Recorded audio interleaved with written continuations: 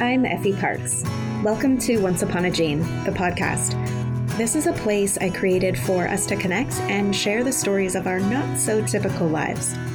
Raising kids who are born with rare genetic syndromes and other types of disabilities can feel pretty isolating.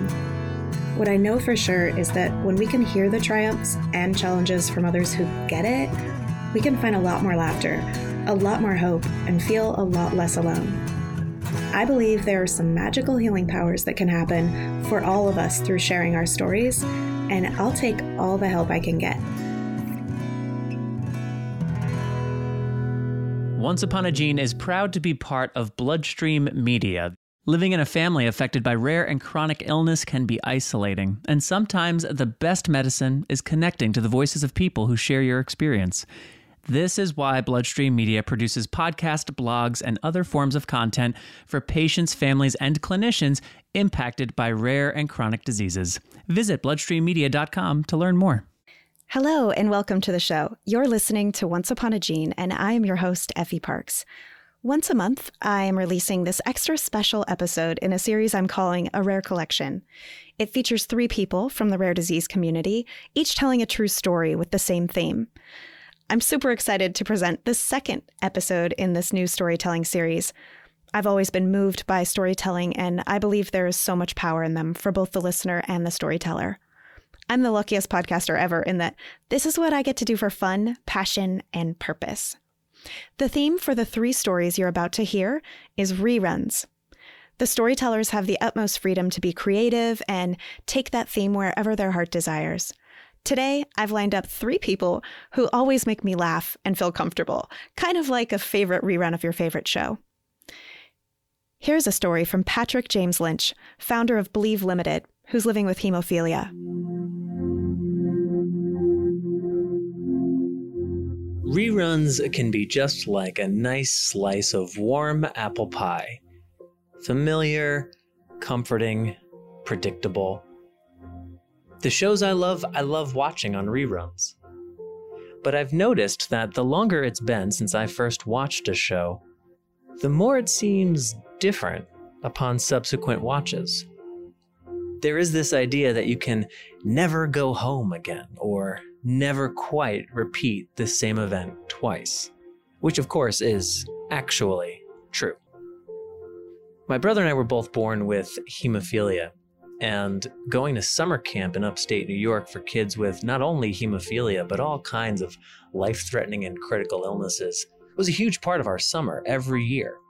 Getting to meet not only fellow blood brothers like us who were affected by hemophilia or von Willebrand's disease or sickle cell disease, we also got to meet kids affected by all other kinds of illnesses, which, as a kid with an illness, was really comforting.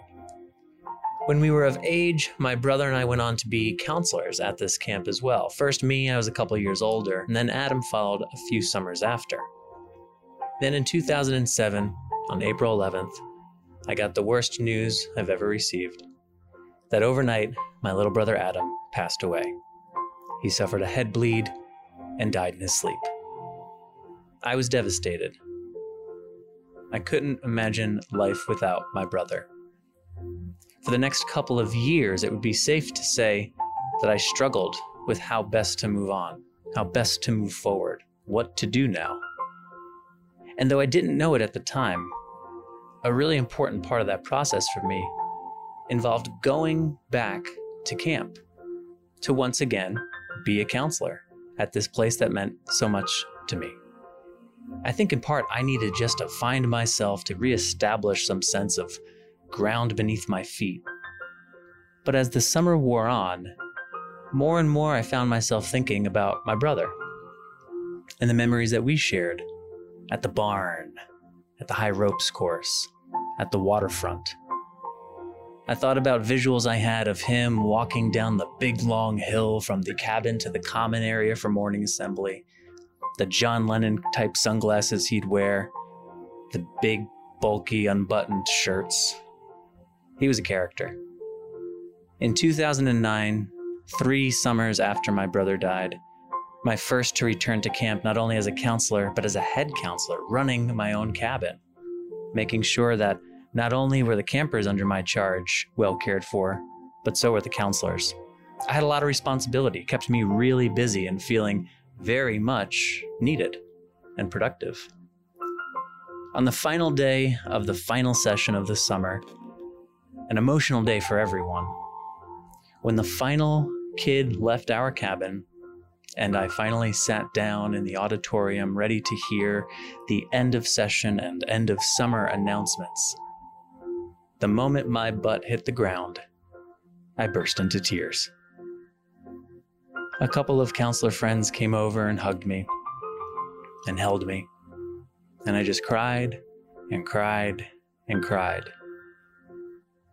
I don't think I even said anything to them, but I'm pretty sure they knew what was going on. In that moment, it felt as though I had said one final goodbye to my brother, maybe the most important one yet. I had gone back to the place that was our home away from home, without him for the first time. I reestablished my relationship to that place. Because it's true, you really can never go home again.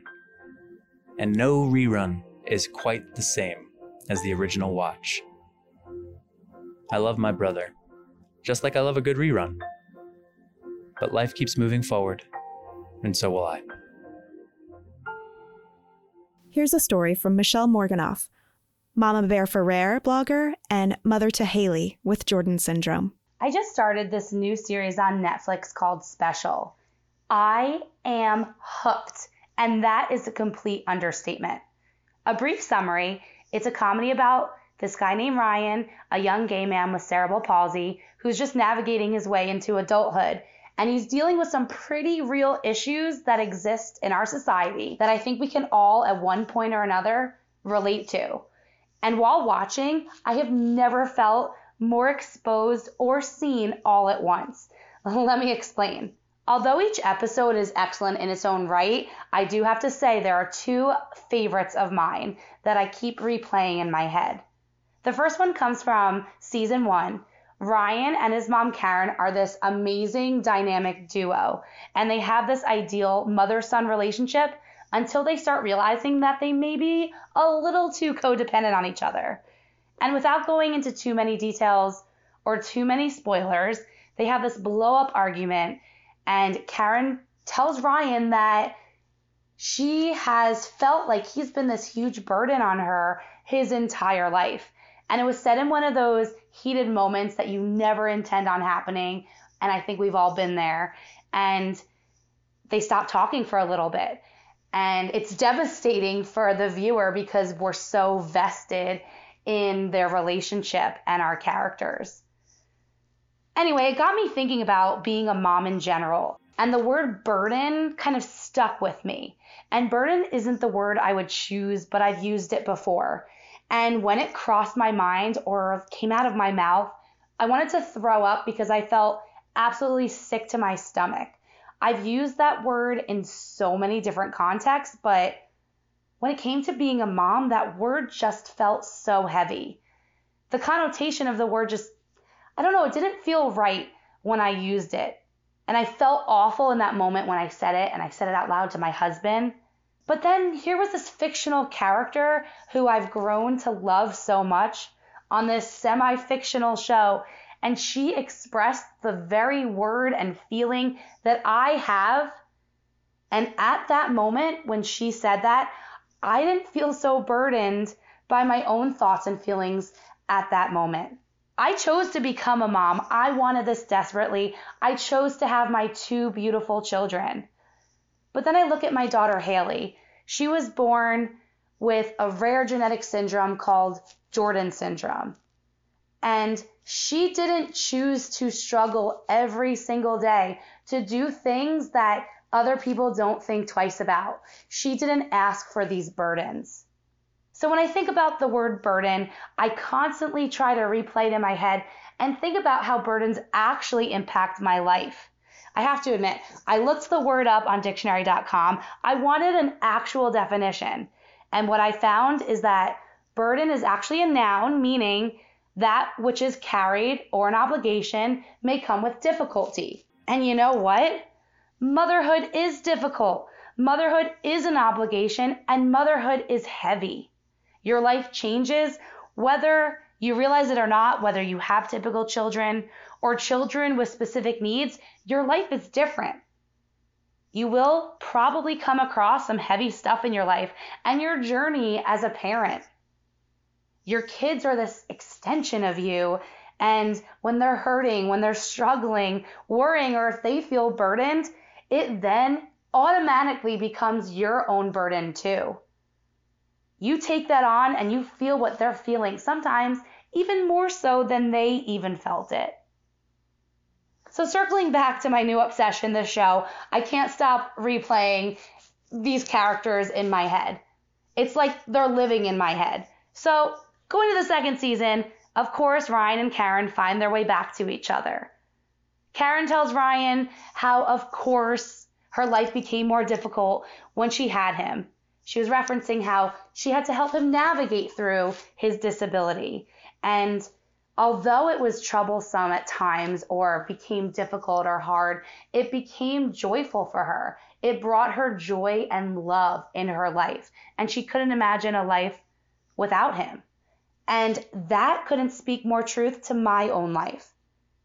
As I mentioned before, I have 2 children, and having a child in general makes things more challenging.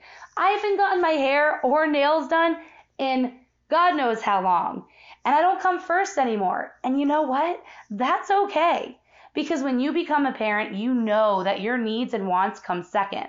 My life changed from the moment Noah, my firstborn, was born. We spent our time doing baby and mommy things, and I loved every second of it. Getting to watch him grow and learn and thrive. And then Haley was born, and our lives were just a tad different considering she was born in the beginning of a global pandemic.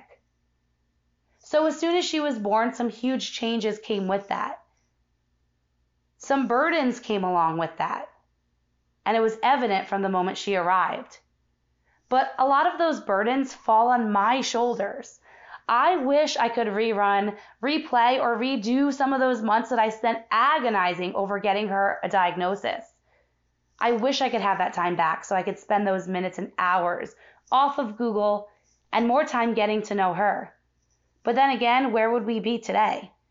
Would we still be in the dark waiting for an answer? I often think of the conversations and experiences that Karen and Ryan had.